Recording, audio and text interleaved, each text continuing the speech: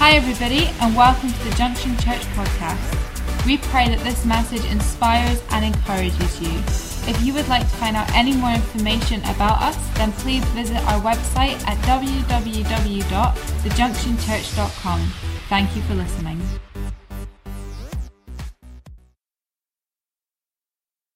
Just so good. Haven't we just got the best church? We've just got the best people. It's just amazing. It's just so much fun. You know what? I just want you to know that church should be fun. I know that's probably, I feel like that's a cliche now, actually. It's like, but I want you to know how much it should be fun. God created humanity to have a sense of humor. He put, and do you know this is amazing? Humor is one of those things that, this is awkward actually, because I don't think there's anything funny in the message I've got for you, but I'm just saying this. You're thinking I'm setting you up, aren't you? Yeah. That's one, but it's not a setup. Humor is one of those things. Humor is one of those things that even in the most traumatic situation, people find themselves creating jokes and cracking jokes and saying things inappropriately, saying things which are just beyond the line that you should say, and things which shouldn't be said because it's funny. It releases an atmosphere. It makes people laugh, and humor is something which works in any society, in any environment. You can even if you don't understand each other, you can laugh. We were having like tea and cakes and stuff with some Polish friends. They didn't speak a word of English. We clearly don't speak a word of Polish. And we were laughing together because humor is something which translates across languages. God created us to laugh and to have fun and to enjoy ourselves and to be able to lift ourselves in any circumstances, any situation, for us to be together and just laugh. And I want you to know that this church is a place where we do that to the maximum. We make the most of every situation, and because at the end of the day, I can't be in church and not be authentic about who I am. I honestly cannot stand any environment, and not just church, any place where people are not being authentic. That the person you see in front of you is not who they are in a different situation. And who you see here, who you see on stage, who you see in us, is who we are through the week. It's just who we are, that we're just doing life and we're doing it as best as we can, and we're having as much fun as we can. And in having that fun, actually what we're doing is we're actually strengthening, encouraging and building everyone up, which is a nice lead into my message, which is called Building Each Other Up, and which I find incredible because I never planned any of that as an intro. Turn with me, will you, to the book of Jude. Jude, well, I think it was last week, I spoke from the book of Jude. And chapter 1, it's the only chapter. Jude is a little tiny book. If you're using an actual physical Bible, that it's the second to last book in the New Testament, and it's just a single page. If you're looking in your phone or your iPad or whatever tablet device that you have, just type in JUDE and you'll find it. It will find it for you. And so Jude chapter 1 verse 20, it says, "But you, dear friends, must build each other up in your most holy faith. Pray in the Holy Spirit and wait the mercy of our Lord Jesus Christ, who will bring you eternal life. In this way, you will keep yourselves safe in God's love." When I was a teenager, I discovered I had an identity beyond the identity that I'd already created as the classroom joker.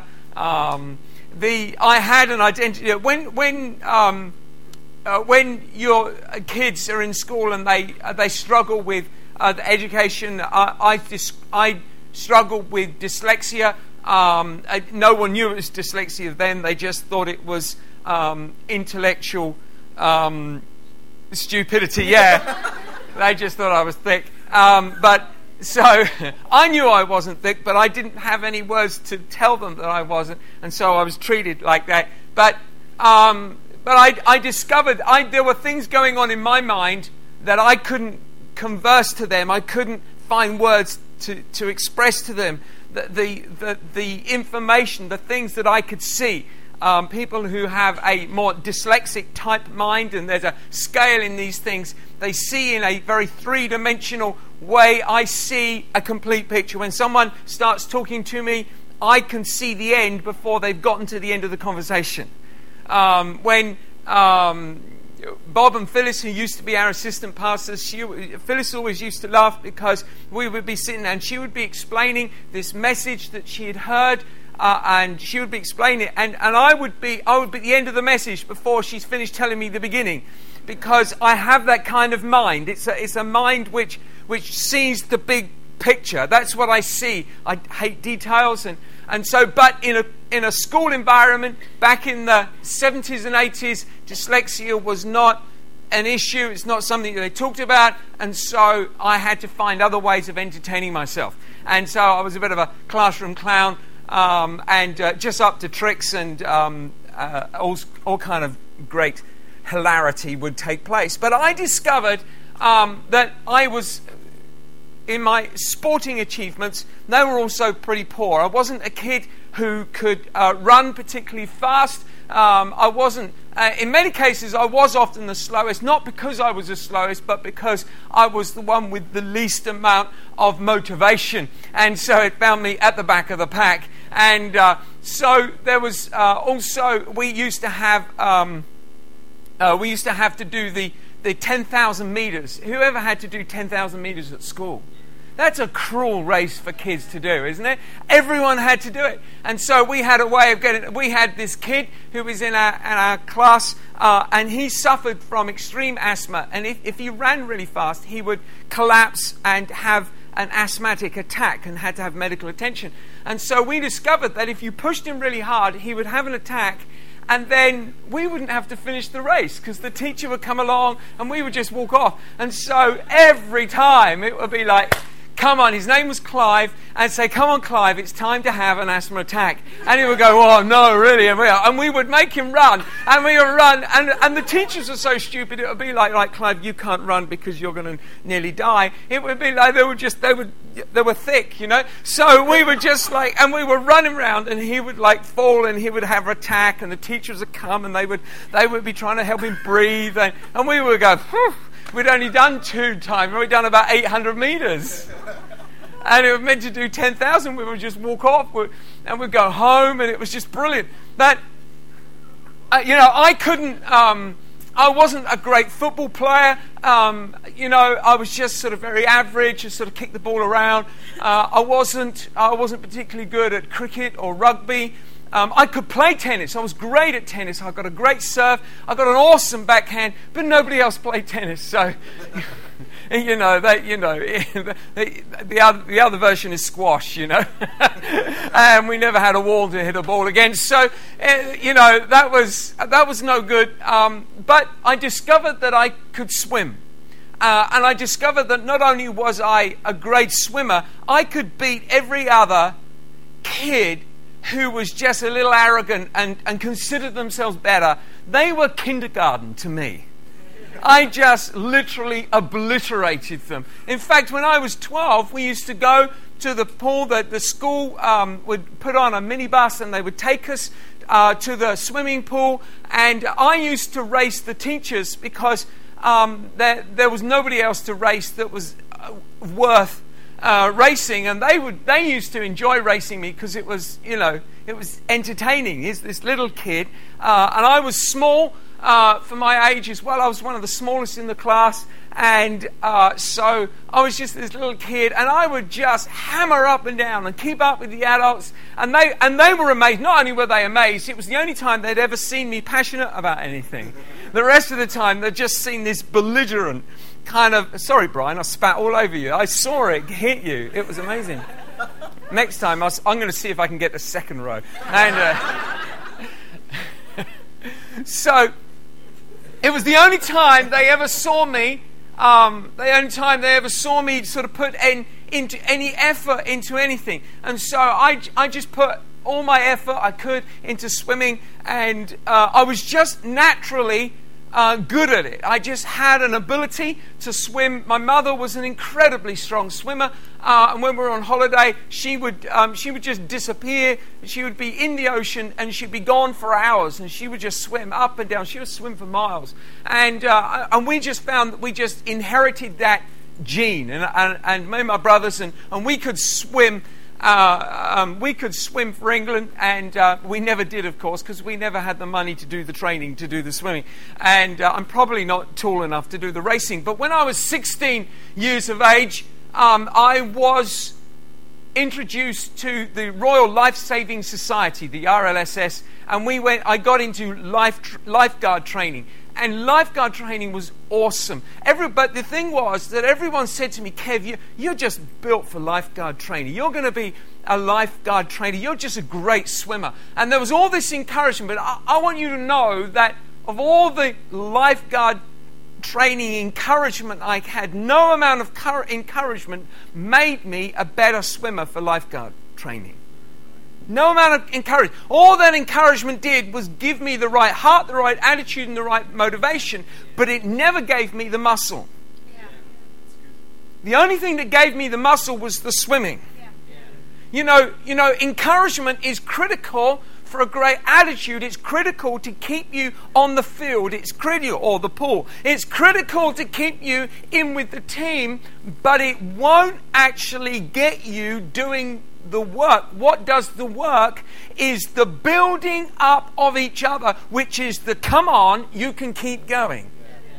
And you can, because the only thing that will actually build you up is muscle, and muscle is only built by tearing muscle. And so when I started my training, when I started the program that I was called to do, I started getting in the pool, and the first training was you have to swim from point A to point B as quickly as possible. I can do that. So then we had to learn how to jump into a deep pool without sinking underwater. How many of you know how to do that? Neil knows how to do this. Few people who've done lifeguard training. You jump in, you spread your legs, you bring your arms down, and you kick your legs, and you keep your head above the water. Why? Because you've got to keep your eyes on the person that's dying. And so you've got to learn to swim fast, and you've got to do it with your head above. So you do the crawl, but you keep your head up. I'm guessing it's still the training the same. I haven't done it for like 20 years. They've probably changed now. But we used to jump in, and then we would be away, head was up, and we would train. And that's the way we go. But then the RLSS, they were cruel. So we would then have to spend the entire time swimming with our arms tied behind our back. And so with our arms tied behind our back, you can't use your arms. We're going to tie them. So they would tie your arms, and we would just swim. And we would swim, and you felt like you're draining because your face is in the water, but you would go, and we would go all evening just swimming. Once they put us in the pool, deep end of the pool, we had to tread water for 3 hours while they gave us a lecture on safety. They were cruel. But you know what? In all of that cruelty, we ripped muscle. And we ripped muscle, we built muscle, and we were built up in our swimming capacity. To be built up wasn't a place where we were just going around slapping each other on the back going, wow, that was great. And there was a lot of that was great going on afterwards, and beforehand it was a kind of, in the changing room, it was like, whoa, what are we going to do? It was just this anticipation. But in the pool, it was sheer hard work. I remember one of the times, and I can't remember the time we had to do it in. It was an Olympic-sized pool. We had to dive into the pool, swim 1.5 lengths, then dive underwater and swim the other half the length underwater, collect 2 bricks which represented 2 bodies, come up having collected the bricks, get to a body that's floating on the top that represented the person you've collected from the bottom, resus them in the pool and drag them back to the pool, then get them out and then resus them. And I remember this time of 1 minute and 15 seconds, and I can't remember if it was that exercise or another, but all I remember was this exceptionally difficult time to reach, and missing the time by about 5 seconds every time. It would be, Kev, you missed it. 5 seconds. You're never going to pass the exam. It was one of the top exams. I was reaching the heights of life-saving society examination. I was the man, and I was just missing out every time. And I remember nearly throwing up in a pool, which is not a great thing to do. I mean, once it's out there, it's floating away, you know. And so I was just, and I would have cramp. We would always having cramp in the pool just from pushing ourselves. The bottom of my feet would go, my calf muscles would go. My calf muscles would always go because I used to do a lot of cycling, and it was just like I would just muscle. It'd be like cramp, and you get out the pool, and it would be so hard. But we would push ourselves and push ourselves because we wanted to build ourselves up to a point. Why? Because we wanted to save people's lives. We wanted to do something which would actually save someone's life. We had to push ourselves until the breaking point, because somebody's life at some point would need us to be strong enough to save them out and pull them out of the water. Then we actually we went on from pool training, we went on to sea, and we worked to the Eastbourne Sea. And training in the sea is kind of, it's pros and cons. The pro is when you're pulling a body out of the sea, the salt water gives you greater buoyancy. And I remember I had this woman who had volunteered to be and she was about so high and about so wide. And which is about the best person you would ever want to tow, because they just float. Just brilliant. And I remember I had the tide going against me, and I'm swimming, and there they are. They said, come on, Kev. And the tide is against me, and I've got my arm around under their shoulder. I'm towing, I'm saying, I hope you don't mind, but I'm just going to rest a while I hang on your body because you're floating. And I've got to bring them in. We used to have to dive down just the most exceptional depth just to bring up rocks from the bottom to prove that we could actually find the people. Find anything, you just found a rock, And so we would dive down in these cold and murky waters. And so, you had the pro. It was a bit easier with buoyancy in the salt water, but it was a lot harder with the tides and with the cold. Much more quickly you got exhausted and you got tired as well. But the point is, in all of this, we were ripping muscle because we were building each other up, and we were building each other up because in all of these circumstances we weren't doing it by ourselves, we were doing it with each other. And in fact, the Bible, the New Testament, about a dozen times says this: I encourage you to build each other up. At no point does it say build yourself up. It says to build each other up. The Bible constantly speaks about building each other up. And I've discovered this. I've tried to do a lot of things and I've failed in them. And I failed because there wasn't someone there encouraging me to finish the job. I remember I started learning to play the guitar. I bought a guitar. I could play D, A, and G. And I could play D, G, and A, and I would just play those chords, and I learned a bit of a rhythm, and I learned to play it. I can still play the chords, and I can throw in a D sus something, D sus, I don't know, it's 7 anyway. So I can put my little finger in the D, and so I can do, and I can just throw, and I can do all of those things, right? But I learned to play, and I had a mate who learned to play, and he lent me his guitar, and we played together, and all the time we were playing together. But then he stopped playing the guitar with me, and I'm playing the guitar, and I pick it up, and it stopped because I had no one to push me past the point where I had got to that level. And because I was on my own, I'm playing the guitar on my own going, this is just boring. I can't do this anymore. And what the heck? And then I met Cheryl, and she was much better at playing the guitar than I was anyway. And so why would you ever need to play the guitar when your own bird can serenade you? And so, yeah, it's so romantic. And so, in all of those things, I I actually gave up. I used to go to the gym, and I'd work out in the gym, and I took out a gym membership a couple of years ago, in fact, and I started in the gym. But you know what? I gave up. Why did I give up? I had no one to go to the gym with. And there, I mean, some of you who are just single mind focused and you can just work in the gym, but I want you to know that if you want to do really well, if you want to break records, if you want to go where you are, you really can't do it on your own. Because you have to have someone saying, no, it's not time to quit now. It's time to keep going. It's time to push in. You haven't been working long enough. You can do it. See, the Bible says, building each other. Let me just read it to you again. But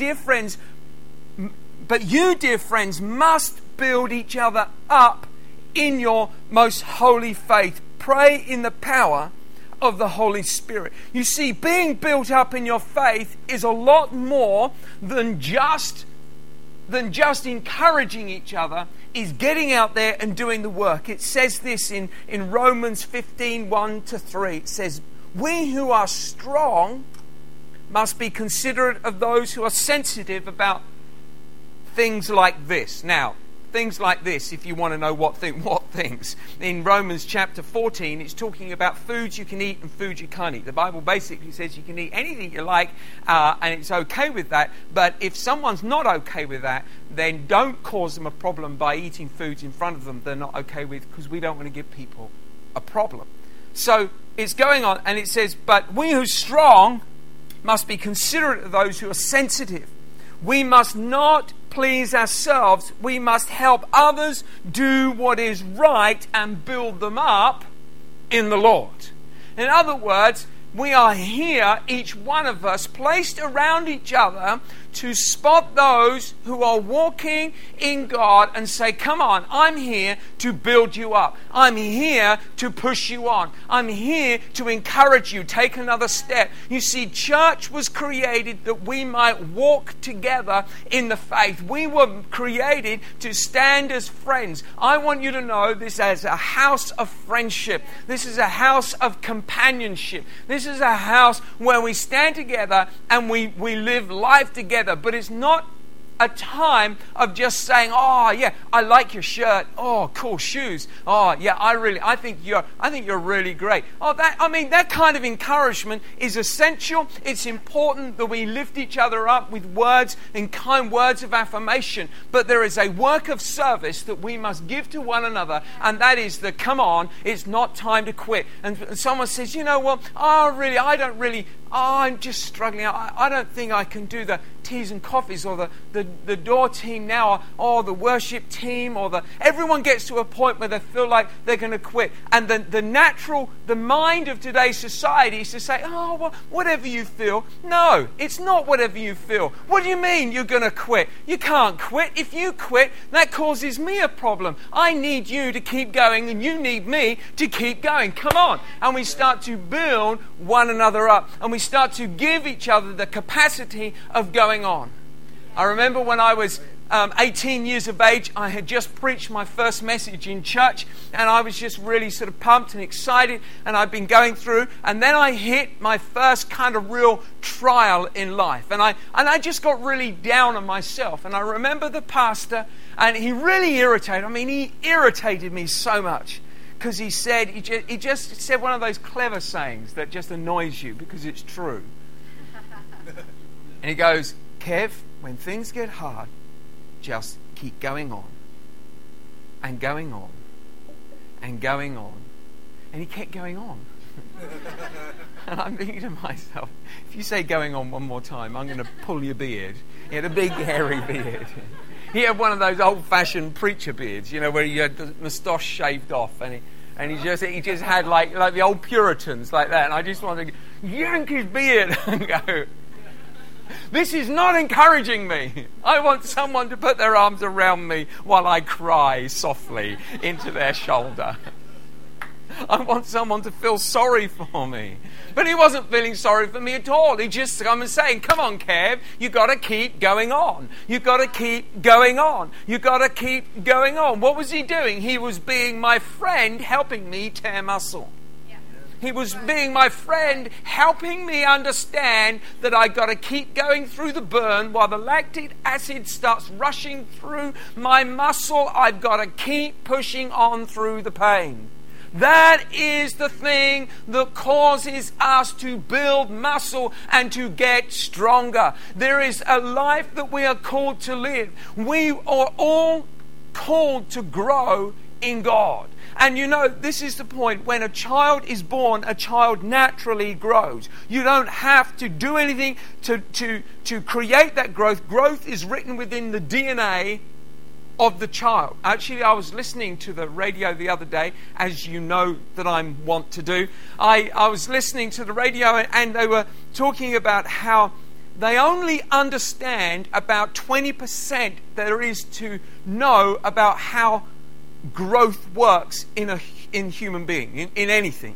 And they said it's a really complex thing. They were talking about how the genetics, there isn't just this tall gene or a short gene. There are literally hundreds of genes that all work together to decide how tall you're going to be.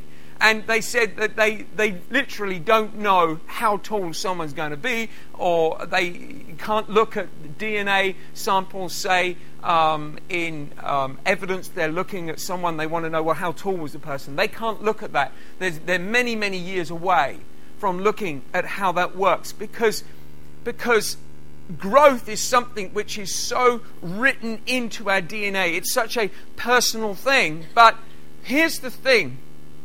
We were all created to grow, but to be strong is something you have to work at. Children can grow, but you can get a weak child and you can get a strong child, depending on what they did while they were growing up. You can have a weak person and you can have a strong person, and the difference isn't their DNA, the difference is their lifestyle. You see, God created us to grow in Him, but to be, not just to grow, but to be strong in Him. And what often happens in our life is that we begin, oh, well, you know, I've been a Christian now for 5 years. Well, that doesn't make any difference. What were you doing for those 5 years? How strong did you become in those 5? I've been a Christian now. I've met some people and I've been a Christian now for 50 years. And you know, and sometimes out of their mouth is coming the language of someone who you think, oh, perhaps you don't even sound like you're saved. Well, what were you doing for that time during those years? Were you being built up, or did you allow your muscles to draw back and get weaker? I remember being in the gym. I was in the gym with Tom Rules. How many of you know Tom Rules? Tom Rules, he pastors a church down in Norwich. He's got like 700 people in his church. Tom was a man, he's about 5'7", I would say, between 5'5", 5'7". He's not a tall man. At his heaviest, he was 23 stone. All right, that's quite a lot, isn't it, for that height? And I don't think he was as heavy as that when I knew him, but he was heavy. And he'd been a diabetic, type 2 diabetes, for 25 years. He now no longer has type 2 diabetes. Why? Because he got into the gym, and with a young man in the church who's like super ripped and healthy, this young man, 5 o'clock every morning, would knock on his door and say, Tom, it's time to get up and go to the gym. Every single morning, this young man never failed Tom and got him up out of bed, 5 o'clock. They would get up, they would have some breakfast, and then would go out and they would work their guts out. And when Tom came up to here, he said, Kev, I've got to go to the gym. Oh man! So he took me to the gym, and here's the Tom, and he's a good 12 years older than me, and there he is, and he's pushing weights that I'm going like this. Got that shaky feeling going on, and he's just pushing weights, and he just lost huge amounts of weight. He's trim, he's super fit, he's gotten rid of his diabetes, he's really muscly. But while we were in the gym, me and Tom, we were in there working out. There's an old guy there. I'd seen him in there several times, and Tom walks up to him and he says, excuse me for asking, but can I ask how old you are? Because here's this guy, and he's pulling these weights like he's a skinny guy, but he's pulling quite strong weights, and he's got like veins sticking out of his leg, like old man veins, you know, and he's just got and the fella says, I'm 92. 92, and he's in the gym every day. I want to tell you something. What is going on in that man's mind? I tell you what it is. It's understanding that if you want to be strong, you've got to tear muscle. If you want to build muscle, you've got to tear muscle. It doesn't matter how old you are, or how long you've been doing life, or how long you've been going through a situation, or how long you've been going through this trial. If you want to get strong, you've got to tear muscle, and to tear muscle, you've got to work out. And to work out, you've got to do it with someone who's going to walk with you on that journey. You've got to know and understand how to go through that process. Let me just finish with these few sayings. It says here that your faith is only as strong as the people you do faith with. I want you to understand. Your faith is only as strong as the people you do faith with. We need relationships. The Bible says in Proverbs 27 verse 17, as iron sharpens iron, so a friend sharpens a friend. We were created to do great things. You know, let me finish on this. Hebrews chapter 10 verse 23 to 25. Let us hold tightly, without wavering, to the hope we affirm, for God can be trusted to keep his promise. Let us think of ways. I love this. Let us think of ways to motivate one another to acts of love and good works. Let us not neglect our meeting together as some people do, but encourage one another, especially now that the day of his return is drawing near. Let us think of ways to motivate one another. Let us think. My friend Wayne, my best friend, there's a Kevin, Kevin's here. Kevin and Wayne are here in the church, and Wayne's not here tonight, is it? Wayne's not here. Well, I had a mate called Wayne. He was my best friend at school, and we were an awesome duo. And I remember we did French together at school. We grew up together, did Sunday school together, and Wayne and I were in French together. I remember going through it, and we had this way of learning French. We would have each other's fingers in our hands, and every time we got a word wrong, we would pull the fingers right back until we were, no, that's wrong, yank, ow! we invented ways to motivate each other. We were the best French because we were in the lowest class of French you could get. I mean, you know, I actually nearly got an O level in French. But yeah, I know, so far. And so, you know, but we were just really, we just worked hard at inflicting the most amount of pain that we could actually inflict upon each other to learn French. And we loved it because we were boys having fun. But I want you to understand that there are ways of encouraging, maybe not inflicting pain. Unless you're a teenager, then it's just really enjoyable. But other than that, we have to find ways of encouraging each other and building each other up. If you want to be strong, if you want to survive, if you want to get through, how do you get through? You find a way of encouraging a friend and saying to them, come on, let's do life together. Let's do church together. That's why I believe so much in doing church over these coming weeks and months as we do Fuel. I want to encourage you, if you go to Fuel, value the hangout time. Value the time. That's it. You know what? Hangout time is not a time of wasting for coffee. Hangout time is a critical time when you find out each other's lives and you find a way of speaking a word of encouragement and helping them get through. If you don't have that encouragement time, all you're doing is feeding yourself and going home. What's the point of that? You could have listened to a podcast and saved us the cost of the coffee.